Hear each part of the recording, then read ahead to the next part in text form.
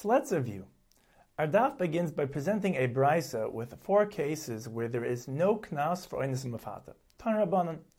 The first case is arayis v'shnius larayis.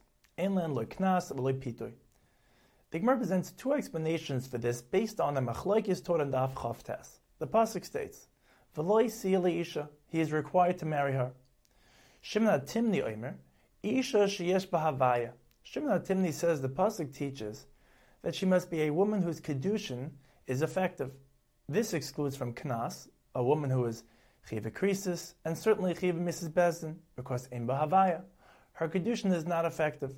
Therefore, when our brisa says arayis v'shnius larayis ein lahen lo knas v'lo pitoy, arayis refers to chiva Mrs. Bezdin and shnius refers to chiva krisis.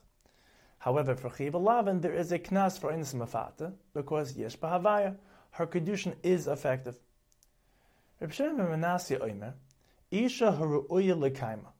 Reb Shimon ben Manasseh says the pasuk teaches that she must be a woman whose marriage is permitted. This excludes from knas even chiva lavin v'eseh because ein haru'uya l'kaima. Their marriages are prohibited. Therefore, in our brisa, arayis refers to chiva Mrs. Bezdin v'chiva krisis. Shnius refers even to chiva lavin. However, shnius cannot be understood as shnius midrabanan, because minat Torah they are ru'uy l'kaima and certainly yesh b'havaya. The brisa proceeds to the second case, hamima enes ein lo knas u'lo pitoy.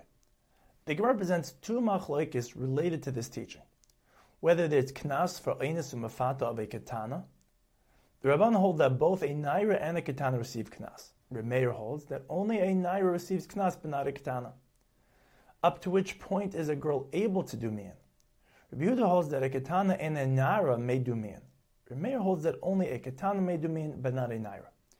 Therefore, hamima enes ein lo knas v'lo pitoy, according to Reb Meir, because she is a ketana, according to Rabban and Reb Yehuda, because since she was married, she is becheskes be'ula, and only a besula receives a knas for oines mafata.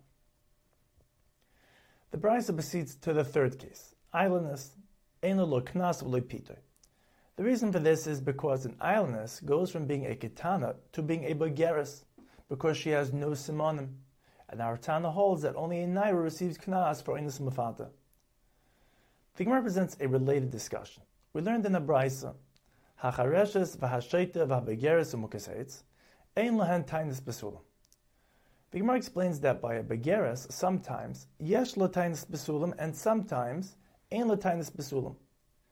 If the tainis besulam is tainis pesach besuach, then we say ein lo tainis besulam, because by a bogeres, pesach besuach does not indicate anything.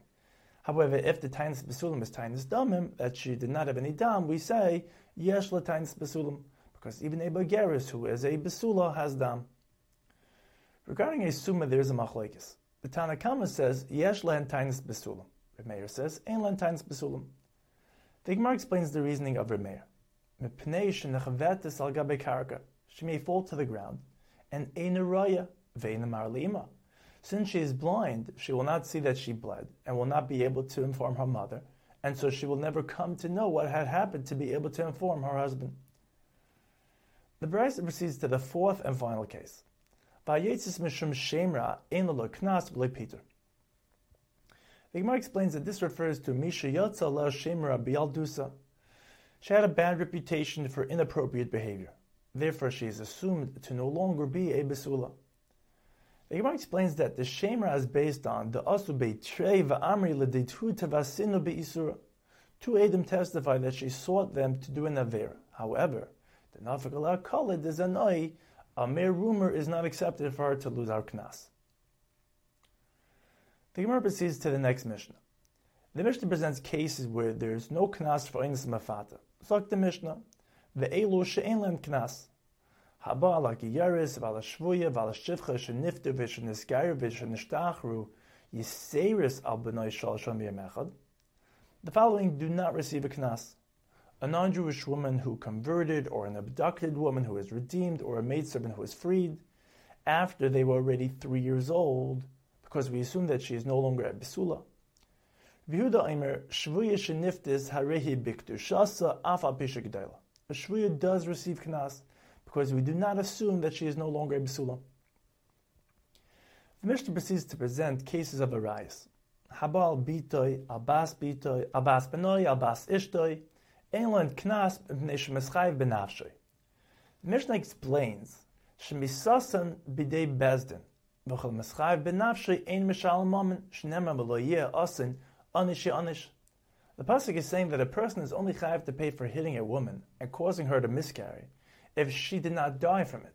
However, if she died, the person is chayav misad bezdin and is not chayav to pay for causing her to miscarry.